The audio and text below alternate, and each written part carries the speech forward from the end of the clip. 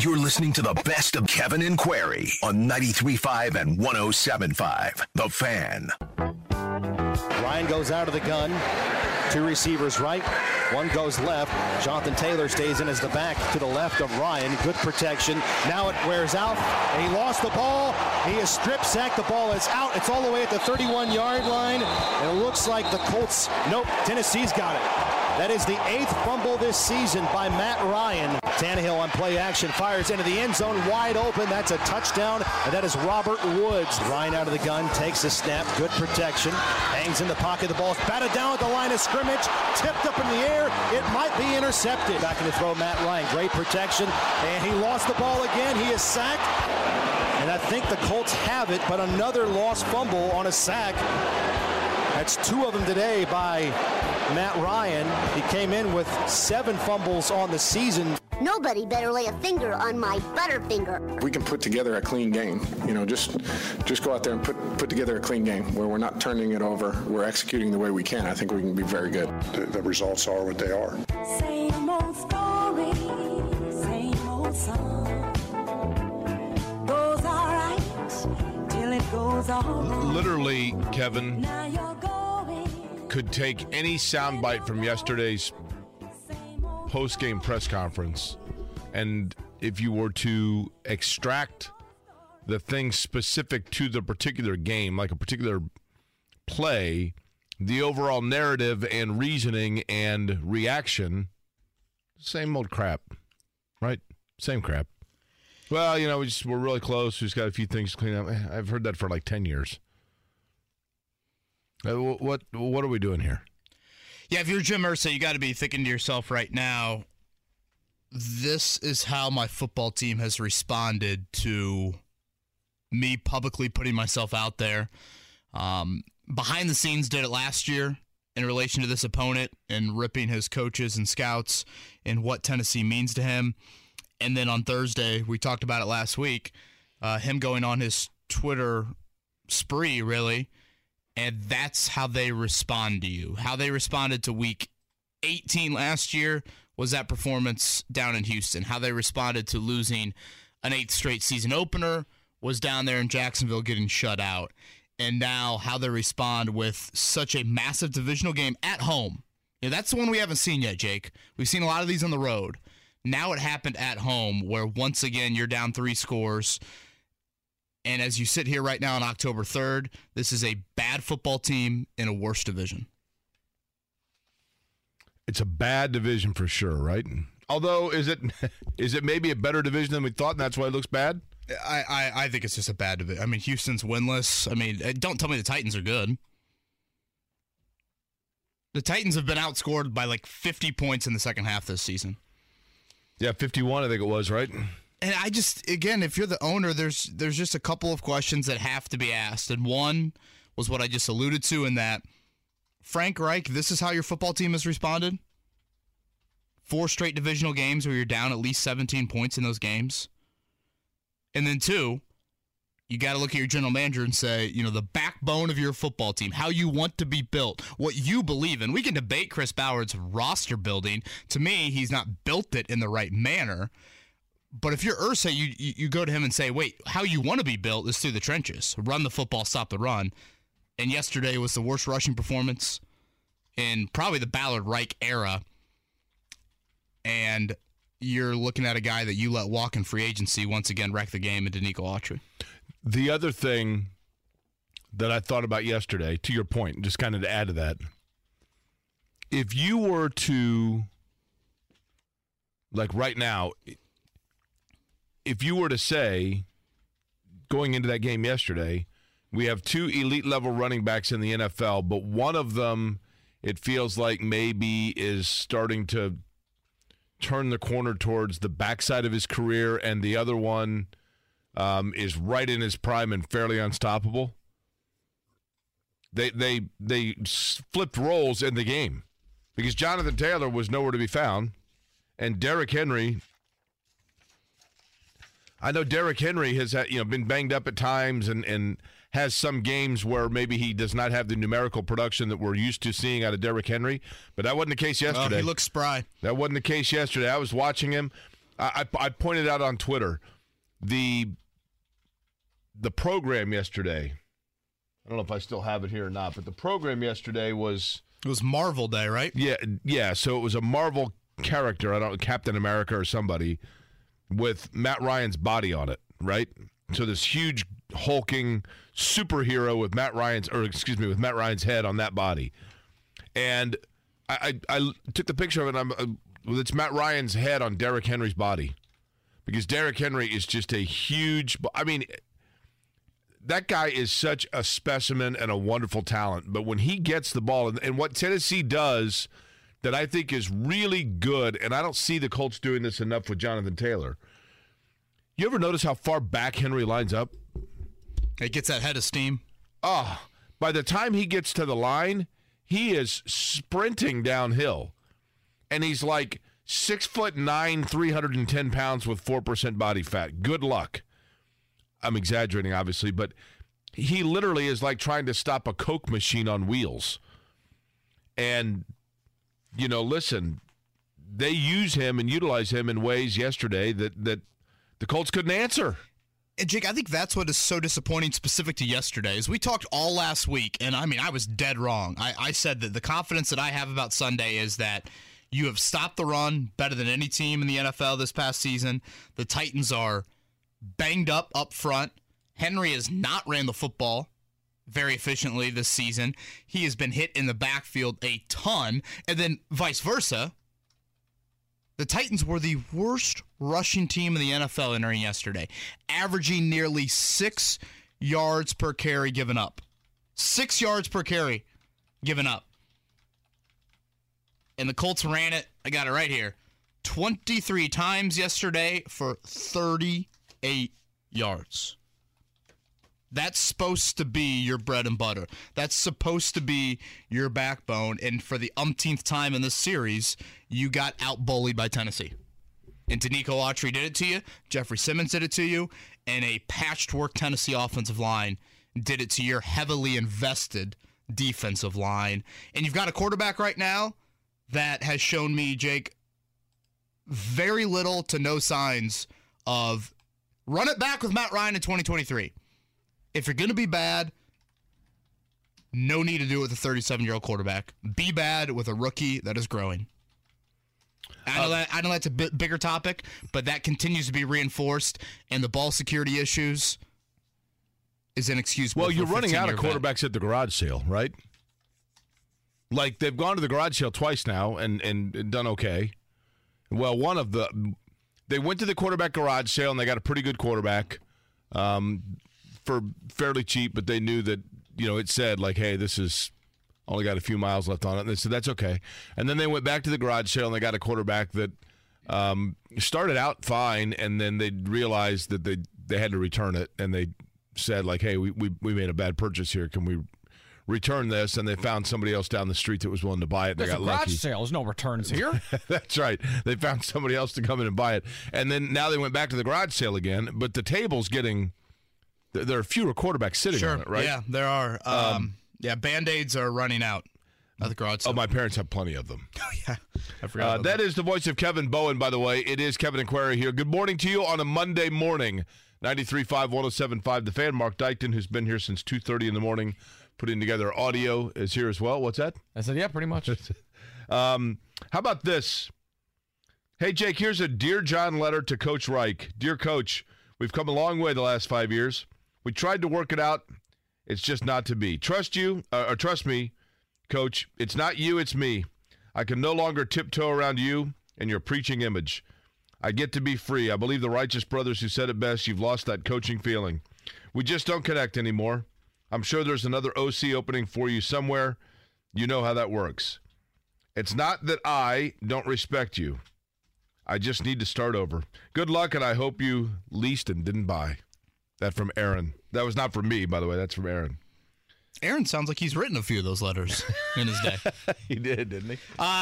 There's a lot of validity, I think, within that, and the biggest one is this. It's fair to ask the question if Frank Reich's lost the football team.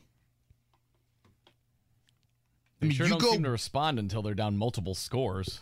And part of me believes this. When you get down multiple scores, there's an element of like, oh, yeah, you scored 14 points in the fourth quarter of an NBA game when your team's down 25. Oh, in a PGA Tour event when you're 10 shots back, you shot 66 on Sunday. Like, where is the sense of urgency in these monumental divisional games to just be competitive early? They're not competitive early. They get their ass kicked in the first half. And at that point, your margin for error is gone. And we saw it yesterday. You cannot make a single mistake the rest of the way. And what happened? Jonathan Taylor fumbles. And that's the one mistake they pretty much made post-halftime. And Tennessee gifted you something there late in the first half when they had their clock management debacle and couldn't get that field goal off in time. And all of a sudden, the Taylor fumble, and it's just a reminder of you cannot get down 3 scores. And we're talking about Tennessee, Jacksonville, Houston. We're not talking about vaunted, perennial contending NFL teams. Kevin, here's what is a challenge for the two of us. Here's what's a challenge for Zach Kiefer, Bob Kravitz, Stephen Holder, Charlie Clifford, Dave Calabro. Here's what's a challenge for Colts fans in general. When I ask you to describe to me Frank Reich, when I just say, if you're on an airplane and you're flying to Portugal on vacation and you sit down next to a guy who is from Arizona who knows nothing about the Colts and you've got 8 hours to talk to him and you get to talking and you say that you cover the Colts and the guy says, "Oh, I'm a fan of leaders, but I don't follow football much. Tell me about the Colts coach. What do you like about him?" What would your answers be? Yeah, I think Frank is one of the top 5 nicest human beings I've ever come across. Understood. What else? I think he believes a lot. Okay. Believes. No matter what you give him, he believes. Not a guy that makes a lot of excuses. I think as a head football coach, and it's apparent to me in these Colts-Titans matchups, I think you see on the other side of the sideline yesterday, more of a CEO type. More of a guy that understands the operation a little bit more. You're saying he is, or his Mike Vrabel is. But in terms of Frank Reich, tell me the attributes about him that you find positive as a human being and a coach. Loyalty, belief. You could make the argument, Jake, that those two are at a fault at times. Okay. But I would say those are the things that I keep on coming back to, is just an extreme conviction in who he has around him. Okay. And here's the problem with that. And here's the problem it creates for me, you, Bob Kravitz, Zach Kiefer, Stephen Holder, Charlie Clifford, all of us that cover the team, right? The problem it creates is when you make a list of attributes about Frank Reich as a football coach, no one disputes that he is a fine, fine human being. But when you start to list things about him, tell me Mike Vrabel. Give me some qualities about Mike Vrabel that you like as a football coach. Again, the CEO part, I think he has a great understanding of in-game management, and at the same time, the fact that he's not involved directly with calling defensive or offensive plays, he's able to kind of oversee the whole picture and knows what needs to tick offensively, defensively. They've done a great job down there that no matter the personnel, they seem to be in the mix. Jake, yesterday they had 3 guys starting defensively who they've signed in the last month. And yet they held you to the worst rushing performance in the Frank Reich era. I think Mike Vrabel's instilled a toughness down there that embodies kind of how they've been built, and it's a big reason why they've had the most AFC South success in the last handful of years. He's a facilitator. Okay, here's why I asked you those 2 things. Not knowing, we did not set this up, we didn't talk ahead of time, whatever else. When you are listing the attributes to Frank Reich as a head football coach, you go about 8 deep before you get to football.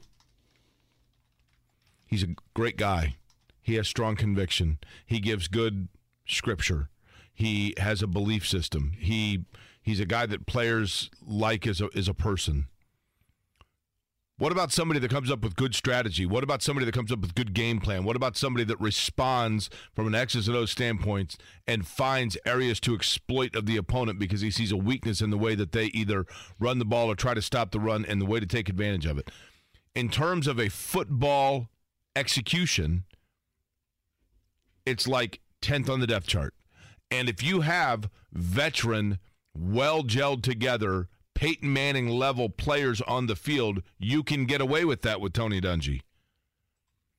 But when you have, for the most part, a young roster that is learning to play with one another, and your epicenter pieces are a guard who is just coming out of his first contract, a running back who is a young player, a wide receiver who's just emerging and figuring out what it means to be a star, 4 other wide receivers that everybody in town is still looking for on like a silver alert, then you need a coach that is coming out and saying, here's what we're doing, here's how we're doing it, and try to stop us. And you don't have that. You have a coach that is there that is perfect as the CEO of a veteran leadership group that needs little more than somebody to occasionally tug the wheel. And therefore, that's the problem with Frank Reich. He is a wonderful human being, but when you talk about him as a football coach, football is about the 8th thing on the depth chart of his attributes. And again, if I'm Jim Irsay, Jake, I just don't know how you can ignore these starts in these moments against those football teams. That would be alarming to me. That would be a trend I hear yesterday from players in the locker room. We've been here before. No, you haven't. Last year, Carson Wentz was hurt early in the season, trying to gut it out. You were up, 3 scores on the Baltimore Ravens on Monday Night Football? The Colts haven't been in those positions this season. Nowhere near that. And this is now a trend. It's starting to build, and it's continuing to be the same song and dance over and over again. Again, in these massive moments for your franchise. Week 1 drought, the drought in Jacksonville, the fact that your owner goes so public last week in his displeasure with how this series has unfolded. And this is how your football team responds to all of that. If I'm Jim Irsay, how do you not sit here on Monday morning and think, what the hell is going on? Yeah. Well, I think he did, because has he tweeted yet? But, part of me, Jake, is like, didn't he tweet after the Kansas City game? Is he kind of acting like how that franchise has acted? When everything's going great, we'll be public about it. That's what I meant. But when bleep hits the fan, it's just a hide. Yeah. It's just everything's good. After the Kansas City game, I'm out in front of the bus and I'm doing this and that. And that, you have all these tweets all week long. And then yesterday, that unfolds inside your own building and it's, crickets. Again, accountability top down. We talked about this after the Jacksonville game. It starts at the top. And right now, that's lacking. You're saying with Irsay or with Ballard? Yeah. Irsay, Ballard, and then Reich in that order. I think the Colts are the greatest organization I've seen, collegiately or pro, at controlling the narrative. Always have been. People here buy into everything they say. I think that's waning. Think so? Yeah. People, I just love the Colts because they're just good quality kids and character and da-da-da. And I think Mr. Ballard really waning. And, they just, it may be. I think you have your finger more on that pulse than do I. But, the number one thing that Jim Irsay should fear, is fans losing interest, apathy.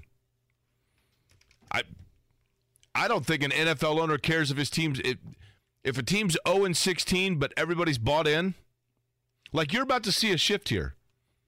The Pacers, give them credit.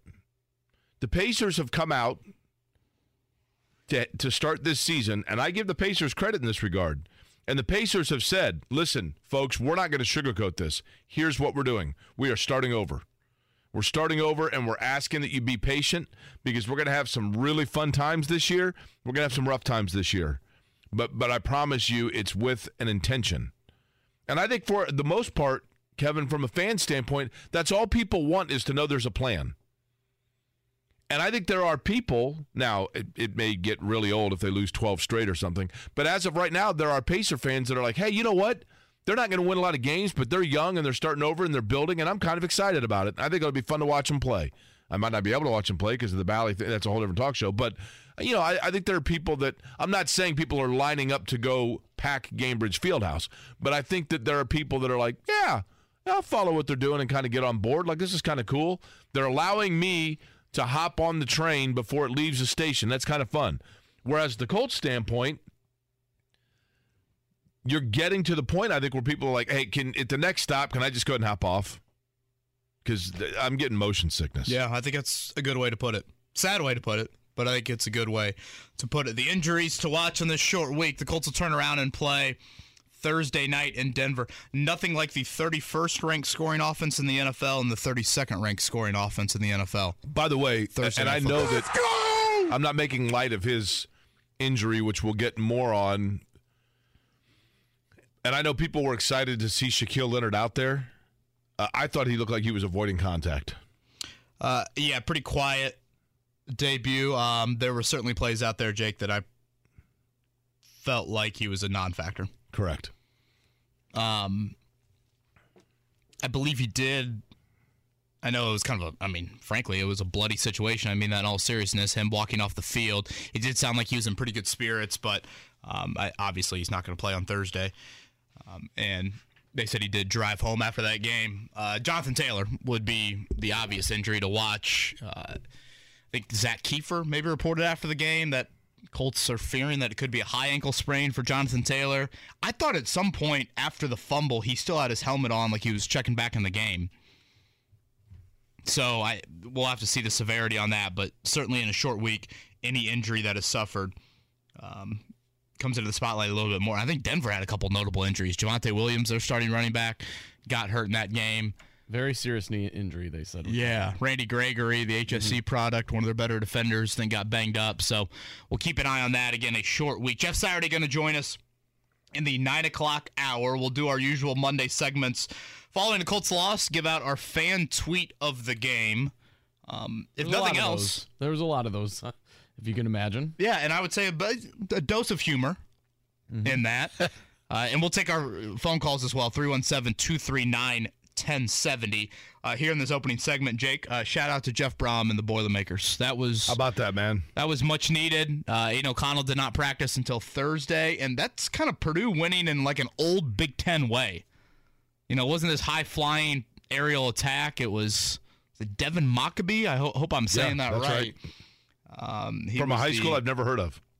So I have heard of Boonville because they had a great golfer when I was in high school, Griffin Wood. Is it Southern Indiana? I think it's like down by Evansville. That's what I thought, yeah.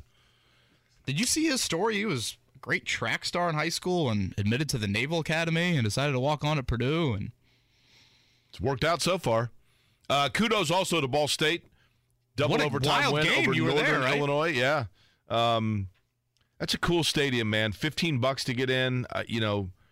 That's a excellent option. I think about like when I was 10 years old, if my dad would have said, hey, let's go watch a college football game. Hour away. Ball State over Northern Illinois in MAC action. And then Indiana, same old Indiana, right? You can't win at Nebraska. I'm over the IU football thing. Jake, I'm sitting there on the couch, the first play of the game. I'm like, man, that play clock is already like at 5, 4, 3, 2, timeout. The first play of the game. Think about how much you've you've gotten ready for the first play of the game all week long. You're taking a timeout on the first play of the game in the league. At that point, I should have just gone to bed. I wouldn't have had to live through the 21-21 at one point, and then Nebraska outscores them 14-0. I think all 21 are in the second quarter for Indiana on Saturday night. I called a high school football game on Saturday, Jake, that was 50-3. Really? On Friday, excuse me. A lot of downtime. They did a running clock for the final what game 16 was it? minutes. Brownsburg and Zionsville. Brownsburg is really good. Is Ballard's son Zionsville, or is he? Ballard's son is Westfield.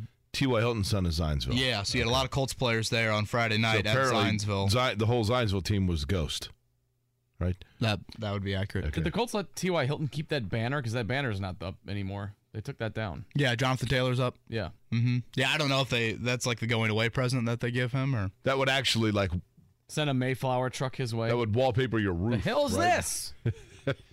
Bert wants to know if you have any guesses on the Boonville High School mascot. Pioneers. Did you look that up? No, is that it? Mm-hmm. Is it really? That's what Bert says. I mean, it's got, like, Pioneers only sounds like it would be, right? What else could Boonville be? It's got to be the Pioneers. What a start to the week. Hell yes. Well, I'm done, boys. Have fun the rest of the but Jake's riding a high right now. Have fun the rest of the week. He's Jake Query. I'm Kevin Bowen. Mark Dykton on the ones and twos. Looks like a very nice start to the week. I think temps still in the 70s to start this week. A little bit cooler coming up this weekend, but a really nice first full week here of October. Like we said, we'll take your calls, 317-239-1070. A whole lot to unpack from yesterday as the Colts fall to 1-2-1 on the year. They have lost now 4 straight to the Tennessee Titans, and they are winless in their last 4 divisional contests. Good Monday morning to you. Kevin and Query, 93.5, 107.5 The Fan. Good morning to you on a Monday. My name is Jake Query. Kevin Bowen, Mark Dykton here as well. It is Kevin and Query on 93.5, 107.5 The Fan. Colts yesterday losing at home to the Tennessee Titans. Kind of the same script that we've seen before. Get down early, start to kind of get some stability going. Turnovers costly. Colts lose. They now find themselves with just a single win on the season. We did this after their debacle in Jacksonville. Figured we would do the same again. Kevin Bowen, in terms of your thoughts on this team, the performance, where they are, the floor is yours. Yeah, it's a bad football team in a bad division. And I think you start at the top with Jim Irsay right now. And if I am him, I'm thinking to myself, okay, Week 18 last year, playing for a playoff berth, you get down 23-3 to Jacksonville. That simmers for 8 months. Week 1 in Houston, you haven't won a season opening game since 2013. You get down 20-3 to the Texans. You respond to that in Week 2, you get shut out in Jacksonville, so that's 24-0. And then yesterday, with another AFC South team, this time in your own building, you're down 24-3 to a Titans team that is wounded and nowhere near the team that we saw last season. And how do you not sit there and think to myself, what the hell is going on right now? In that this is how my football team has responded to these moments. It's not just 4 divisional games in your last 5. Think about what was at stake in each of those games. Each of them had even more at stake than just the fact that you're playing a divisional team. And if you're Irsay, you're thinking to yourself, wait a minute, the previous regime, which I fired, won 16 straight AFC South games. This regime is getting blown out by teams drafting in the top 5, a banged-up Tennessee team, and really, frankly, you're just getting outclassed. You look at the 16 quarters of those 4 games, you've been outclassed in, 12 of them, 13 of them, and how public Irsay was with Tennessee. You take to Twitter last week, you go on the rant that he did, and you come out, and you're down 24-3. That's got to be an embarrassment at a level where it gets Jim Irsay simmering, and I think these are the types of breaking points that potentially gets him to do some things that he has not done in his tenure. And I think Jim has to ask himself 2 questions. The first is the roster building. Because if you look at this football team, and hell, Nyheim Hines said it after the game, honestly, I think it's been the offense. The defense has done its job. You remember Jim Irsay's tweet last year in the playoffs about, you can see it clear as day. You've got to score 30 points. You need a quarterback and an offense who can score 30 or more in regulation. Irsay had that tweet back in January. The Colts have not scored over 20 in a single game this season. Last year, with Carson Wentz, you scored 20 or less 4 times the entire season, and you've already done it in each of these 4 games. And then, secondly, you would have to go to Frank Reich. And again, the starts that these football teams continue to get off to that are horrible and putting you in such a major, major hole. So it's starts with the roster building, and you go into Chris Ballard and saying the backbone of your football team, what you believe in, trench play and running the football, that is no strength right now. That would have me looking at Chris Ballard and saying, you're not getting the job done in what you believe in. I question if that's the right building, but that's what Ballard believes in, and he's not getting it done in that realm. And then secondly, you go to Frank Reich, an offensive-minded head coach, and you look at it and say, we cannot score over 20 points in a league that favors scoring, favors the offense. The Colts have finished now 10th, 7th, and 8th in the AFC the last 3 years. You're heading into a similar direction. Hell, you're not even at that level this season. Scapegoats so far, Carson Wentz, Rodrigo Blankenship, and Danny Pinter. The scapegoats have got to start being at a higher level than this. And on October 3rd, you are a bad football team in a bad division. Kevin, a couple of years ago, McLaren returned to the Indianapolis Motor Speedway with Fernando Alonso to try to make the Indianapolis 500-mile race. For those that are unfamiliar with what that means, McLaren is a very well-established, high reputation, international race team of Formula One success and legacy, who's had success in North America as well. Fernando Alonso, a two-time world champion. And they came over here with some pomp and circumstance. Alonso had run with Andretti previously for the 500 and done very, very well. So there was a lot of expectation. And it was a total disaster. The McLaren team came over, and for those that are unfamiliar, in IndyCar, you have cars that are set up to run on ovals. Then you have a different aero configuration for cars that are on road and street courses.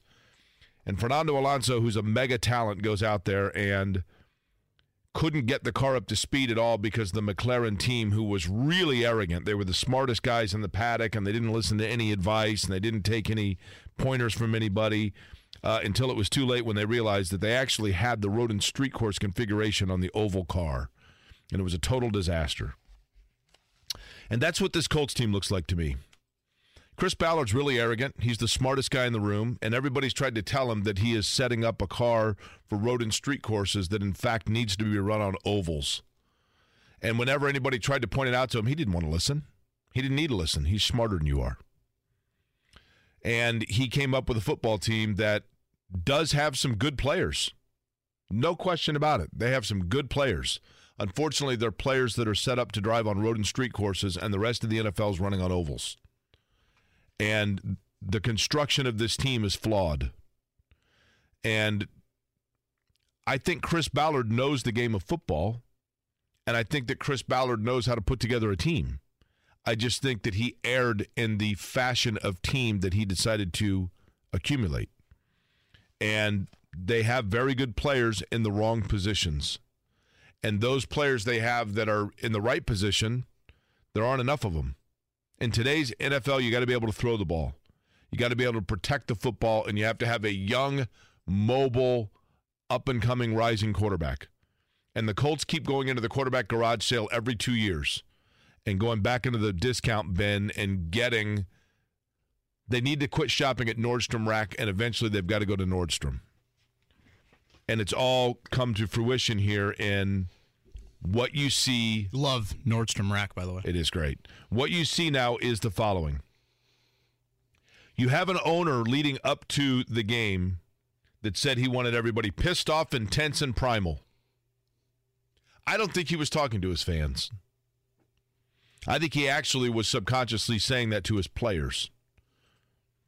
He was hoping his players would come out that way.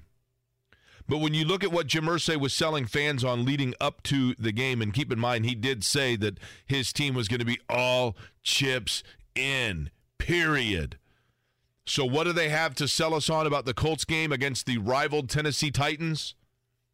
Come out to the game and be sure enjoy the fact that Grover Stewart's wings are going to be there. The Maniac Burger is going to be on display.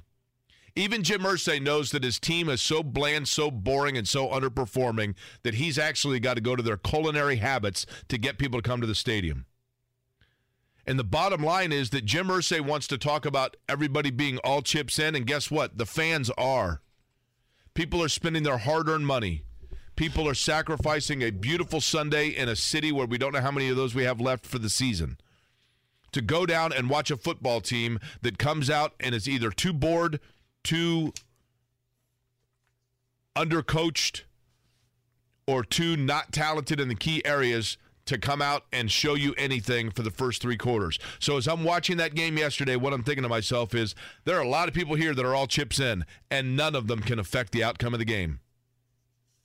So now you're at a crossroad if you are Jim Irsay where your biggest fear is about to come true, and that is you're about to lose your fan base of people that have cashed in and are selling their tickets or giving them away to people to go and do something else. Now, fans are fickle, and if they win, they beat Denver, all of a sudden Chris Ballard's a genius again, and everybody's back in on board. But for right now, fans deserve better. The city deserves better. And people expect better when they go down. What they want to see is a football team, not necessarily that wins every game, but looks and acts like they're prepared to try to do that. And instead they have a coach that about the 8th thing that you would list about Frank Reich and his attributes would be his coaching prowess. He is a nice guy, no question about it. When you talk about Chris Ballard, about the 8th thing that you would list in terms of Chris Ballard of his attributes would be his ability to build a 2022 roster. And with Jim Irsay, who is a nice, kind-hearted, philanthropic, and fun guy, about the 8th thing that you would list with Jim Irsay would be his ability to light a fire in his team and kick their ass to go out and play a game that's worthy of me spending my dollar. And that's where they are. And that's the pickle that they're in. And Jim Irsay, to his credit, has worked very, very hard to not be his father. But in doing that, I think that Jim Irsay at times perhaps has crossed over into becoming an owner that is a little bit too interested in being the best friend of everybody and not the guy that people look at and fear the repercussion of not performing to the level that he expects. I think it's really well said. A couple things that stand out, Jake. I don't think Jim Irsay's used to his franchise being in quarterback NFL purgatory. Correct. And this is the reality of 80-90% of this league, and until you find your way out of it, you're going to continue to be in this position, and his GM clearly doesn't see that either. The other point that I wanted to make off that is, Jake, beating Denver to me is not some cure-all. It's not some Ballard is back to being a genius. The NFL has outliers. We see it all year long. Hell, the Colts performed one last week. They got a gift in Kansas City, but last night you saw who Kansas City really is. You know, you look over the last handful of games, we know who Kansas City is. And if you look over the last handful of games, we know who the Colts are right now. One performance on Thursday Night Football is not going to change it. You have got to, if you really want to change the ways, if you really want to get this fan base back, you've got to string together. We're talking multiple month-long run here of consistent 60-minute type of efforts, getting off to better starts in games, doing it against teams that matter, which would be the divisional teams on your schedule. Until you do that, this is, again, a bad football team in a bad division. Last week, you got gifted one by a team that just had the rarest of rare types of performances in Kansas City. That was not the Colts. Oh, man, the Colts are that good. The Colts can be that good. No. The Colts are a team that continues to get down 3 scores to every single AFC South team. That's who they are right now. And until you start to put repeatable performances together, this is where you're at as a franchise. I'm thinking to myself, boy, they're going to have to trade up a whole lot to draft one of those quarterbacks. If these types of efforts keep up, they're not going to have to trade up any, Jake. They're going to be sitting right there in position to draft one of those quarterbacks. My buddy yesterday, Matt Jacklin, sent me a text that said that tie is going to cost the Colts a top 3 pick. And you're talking about fan bases like becoming, checked out or whatever. I mean, they said the game was sold out. I was at the game. There was a lot of empty seats. So people might have purchased tickets, but they didn't show up. Yeah, they love to throw out the number of tickets distributed. Mm-hmm. That's not hey, Jake, what's in the seat. That was the realest stuff I've ever heard you say. It really does seem like the only one that are all chips in are the fans who can't affect the outcome of the game. Yeah, don't ask the fans to affect the outcome if the team goes out and just rolls over. And, that's where I made the Irsay comment earlier, Jake. No accountability from top down. He's fine doing the fun video after the Chiefs game. But now when his franchise has gotten slapped in the face again in his own building, there's nothing post-game. Right. Nothing. Let's start with Paul. Let's get Paul on the line here. Paul, good morning. Good morning, fellas. Real fast, I'm just so sick of the team starting like this every freaking week. I don't know, and this goes back to last year. And And, Derek, I will do you one better. You said they've not scored 20 points, more than 20 points all season long. They average 14 points a game. All I heard about all season was he's up-tempo, he's up-tempo, he's up-tempo. Why don't the Colts go out there and start the game no huddle? Because when they do that in the game, actually, they do move the ball. And sometimes they score. I don't understand what the Colts have gotten themselves into with this old quarterback carousel. When you go out there and you see Marcus Mariota doing it with lesser talent, Geno Smith doing it with lesser talent. The Colts have all this talent on offense, supposedly, and we can't score more than 20 points in a game, and it's very frustrating as a true blue fan, and I'm getting fed up with how Frank Reich and Chris Ballard comes out after these games and says we're almost there. Paul, quick question, and I don't mean this condescendingly because I'm curious. a big fan of Derek, so thank you, Paul, for the compliment. Paul, do you have Colts season tickets? I used to. I gave them up a long time ago. Okay. I used to have season tickets, but I was supposed to go to the last two games, and I've been very frustrated, and I won't go until they show me that they're on the right track. And this is, as a true fan, this is very, very frustrating. I get it. I appreciate the call, Paul. I get it. And again, the problem is people aren't going to give up their tickets. I mean, we know that, right? People aren't going to give up their tickets. Their season tickets, I'm saying. And until they do, Colin says this, I, as of most fans, Colts fans, cannot wait for October 31st to see what happens if they get a loss on October 30th. I believe heads will roll at West 56. Jake, we've talked about this a little bit here to start the season. What would get Jim Irsay to do something of that sort of magnitude? Yesterday, I think, was a step in his embarrassment meter that has to have him boiling. Because, again, he went public last week. He went private last year in the Colts-Titans matchups. And we talked about it was at Kiefer last week in undressing his coaching staff and his scouting department and how inexcusable it was to continually lose to Tennessee. Well, that happened again yesterday. It happened in your own building. Now you look at the other games on the schedule. Jacksonville's your next home game, and then Washington with Carson Wentz. And Colin is referring to that Washington game on October 30th.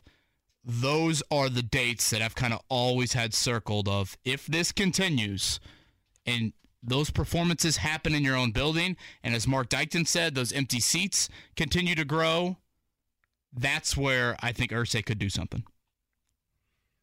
How much do they have under the cap? For some reason, like 12-ish million is standing out. I would have to double check and look that up. So they haven't spent every dollar they needed to spend. Correct. But they want you to. Yeah, preach. That's spot on. I mean, they ain't discounting the tickets, are they? Not yet. Secondary market, maybe. Secondary market, definitely. Jeff Saturday here to talk about the Colts with us. And, Jeff, we'll get right to this. There are a lot of areas in where you can point to say that the Colts came up short against the Tennessee Titans, but you know more about this game and have forgotten more about it than I'll ever know, so I'll just go straight to that point. If you had to pinpoint one area that you would like to see cleaned up, it would be what? Yeah, ball security. We're abysmal right now. Turning the ball over at inopportune times, and it's going to make every other area that's struggling. It makes it glaring. And what I mean by that is, your run game isn't nearly what you want it to be. We're not very efficient at it at all, and so you have a chance. You're down 7 within the red zone, and you fumble the ball. I mean, you're fumbling snaps, even if you get them back. Just ball security. It has to be a point of emphasis. It has to get cleaned up. If you're going to have any shot, the margin for error in the NFL winning is so slim anyway. But the way we're built right now and the way we're playing, it's even tighter. And so to put yourself behind the 8 ball the way we did yesterday, you're just not going to beat good teams playing that way. Jeff, I want to focus on that run game. I thought that was the most shocking aspect to yesterday. Tennessee came into yesterday dead last in the NFL in run defense. We know the Colts, they want to, they want that to be their strength. And they had 23 carries for 38 yards. It's the worst rushing performance in the Frank Reich era. What did you see yesterday within that matchup? Man, I could get deep into this. I think it would be difficult to do. Our style of zone, defenses are playing them where they're crashing the end. So basically they're pinching and clogging up the middle. We don't have much of a perimeter run game. Really, we don't have any perimeter run game right now. And so it's allowing linebackers to trigger when they see combinations. We're not getting any movement at the point. And Taylor's one of those guys who, as the game goes on, he tends to get better and better at seeing the hole. And so sometimes it's on him too. Sometimes he's getting the bare minimum of what's blocked. I would tell you one of the early runs, maybe the second or third run of the game, I mean, it's a big hole right in the middle. And I think a safety made the tackle in the hole and one-on-one. And again, that's one that, to have those big 100-yard days, you got to make somebody miss. And if you just flip it over, I mean, just look at what Derrick Henry did. I mean, he made one or two guys miss. He breaks 20, 25-yard run, and all of a sudden your run game looks completely different. And so we're lacking in that. And I'm just telling you, it's not defenses are going to play us that way. And I don't think that there's any surprise that that's the way that they are playing. We got to get better at it. We got to either get more creative or be better, more efficient in what we're doing. Otherwise, it's going to get ugly. And to your point, if that's what you're depending on, and that's what, you bringing Matt Ryan, and that was part of it, right, is, hey, we can bring him in because we can run the ball efficiently and just have him manage the game and make big plays when we need to. Now we've thrown it all at his feet because when they're shutting you down the way they did yesterday, there ain't anything but to ask the quarterback to win it. Great Jeff Saturday. He's with us every Monday and I guess maybe Friday this week, recapping Colts games here on the Payless Liquors hotline. Jeff, let's go to Matt Ryan. Certainly the support around him is probably lacking in some areas, but the ball security has been an issue. How would you evaluate the play of the 15-year vet this season? You're not good enough. I mean, ball security is the number one part for a quarterback. And so, you look at turnover ratio and how that impacts games in the NFL. I mean, I don't know if it's the number one statistic, but it's got to be up there in the top 2 or 3. And again, another performance where when the ball gets hit, it happened last week, and we kind of got a little bit. If there is pressure, you have to cover the ball. You have to protect the football. And right now, there's too many times when it's on the ground, and even if the other team doesn't get it, it sets you behind the drive. You're so far out of phase now that you're playing in to the defensive hands, and so that it has to get better. And again, I'm not talking about the way he's spinning it or the way he's throwing it. I'm not getting into the quarterback side of it. I'm just talking about the basics. That portion has to get better. Again, the margin of error is so slim that he has to play above the X's and O's, and right now that's not happening by him dropping and the ball being on the ground. Jeff, do you think it's possible Frank Reich has lost the locker room? No, I really don't. I mean, I know Frank. I know the guys in the locker room. In all honesty, I know some of those guys, and no, man. I mean, this is a team that they've started slow before with him, and they've come back and they've done things, and so this is a team that believes they can fight their way out of this. I don't think that has changed at all. I think the problem for the Colts right now, and other than the ball security offensively, and we could say this about yesterday's defensive, is what's our identity? Like, what are we hanging our hat? If we're hanging our hat on our run game and that's not producing, we got problems, right? Like yesterday, the Titans could do no wrong. I mean, Tannehill, he managed the game, right? I don't know that he had 200 yards, but I don't think he had two or three incompletions maybe. I mean, it seemed like every time he dropped back to throw it, it's a completion. And then every time Henry touched it, it was the piles getting moved forward. If there's no part of your game that is stepping up, it's hard to win. I mean, you think about the good teams, and whether it's one drive or two drives, we're just it's like we don't know what problem is going to be, and so which area is not going to be stepping up and performing the way we need to. So it's collective. This isn't just on coaching. There's a lot of dudes who in that locker room got to hold themselves accountable as well and play better. Jeff, let me give you the analogy that I gave earlier, and then I want you, Jeff Saturday, to tell me if I'm way off base, and I know you'll be honest in critiquing that, right? I basically said that McLaren came to the Indianapolis 500 a few years ago with Fernando Alonso, who is as talented a driver as you can find anywhere in the world, and they just were off. They couldn't qualify for the 500. They couldn't get the speed, and then we later found out that they actually brought a car that was designed for road and street course racing, which is a different configuration than an oval car. And when people tried to point it out to them, they didn't want to hear it because they were dead set that the car they had was okay. I feel like that's exactly what the Colts have done. And by that I mean, I feel like the construction of the Colts has talent. It just has talent for a style of football that the rest of the NFL is going away from. Any truth to any of that?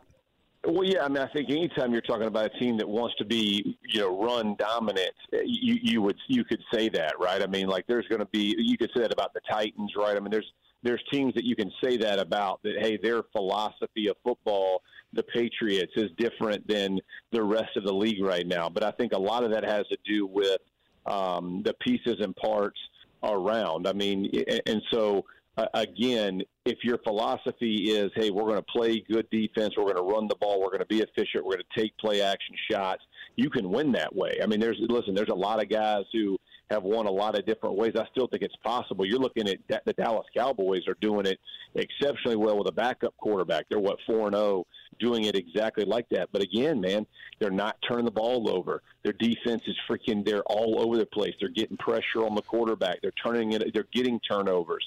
So whatever philosophy you believe in, Jake, like you got to execute that philosophy, and that's what I mean by the Colts.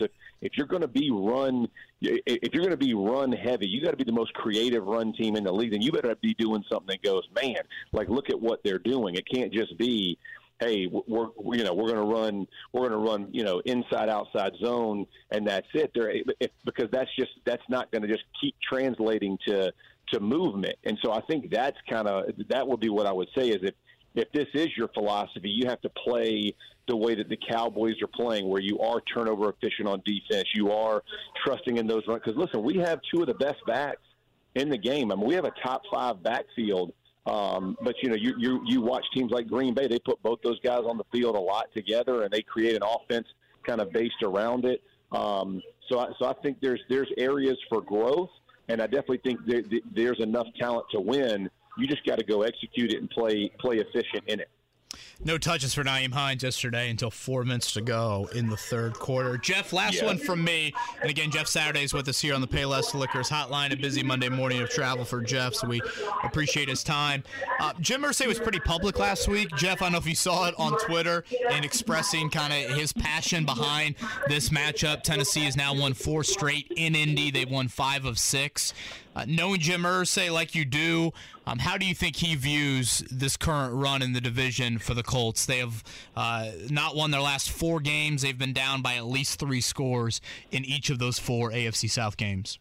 I'm sure he's pissed, bro. I mean, listen. Irsay wants to win as bad as anybody I've been around. Like he cares and wants it as bad as any owner out there, and cares and knows probably more about football than most owners, in all honesty. So, man, there's no way he's happy with what's going on. And to your point, right? We lose 24-0 to Jacksonville. We're down in this one 24-7 or 24-3, whatever it was. I can't remember. Early in the game, and we battle back. We get close, but it's close doesn't help anybody sleep at night in the NFL. Close means we're all looking for something else, and so that's got to be frustrating for Jim, and listen, frustrating for Chris and for Frank. It makes no words. Like, these guys understand that it's a production business, and if we're not producing, we got to figure out why and figure out fast. Jeff, last one for me. I'm going to give you a listener question for Jeff Saturday. This from Ryan on Twitter. Hey, guys, can we get Jeff Saturday to come in and run the Colts organization? Hey, absolutely. You tell Jim to send that, what does he call it, the horseshoe down towards Atlanta. Would you do it? Honestly, if an opportunity presented itself in management for you, I'm not saying the Colts. I mean, we're not, Chris Ballard's here, but if that conversation percolated, would you take that call?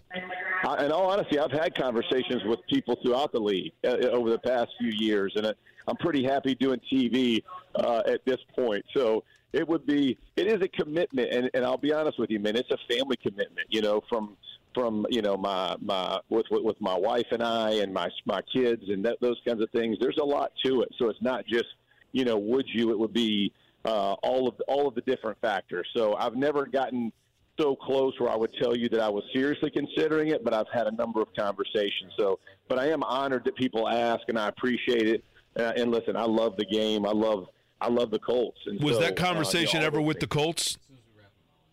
No. I mean, yeah, they re-signed, Chris and them recently, and I think Jim's pretty happy with the way that the organization has gone. And now obviously with the struggle early, people are going to ask questions, but Jim's pretty stable, man. He's not a kind of jump around type guy. So I feel pretty convinced these guys are going to get it turned around, and then all the people in India will be happy I am doing TV.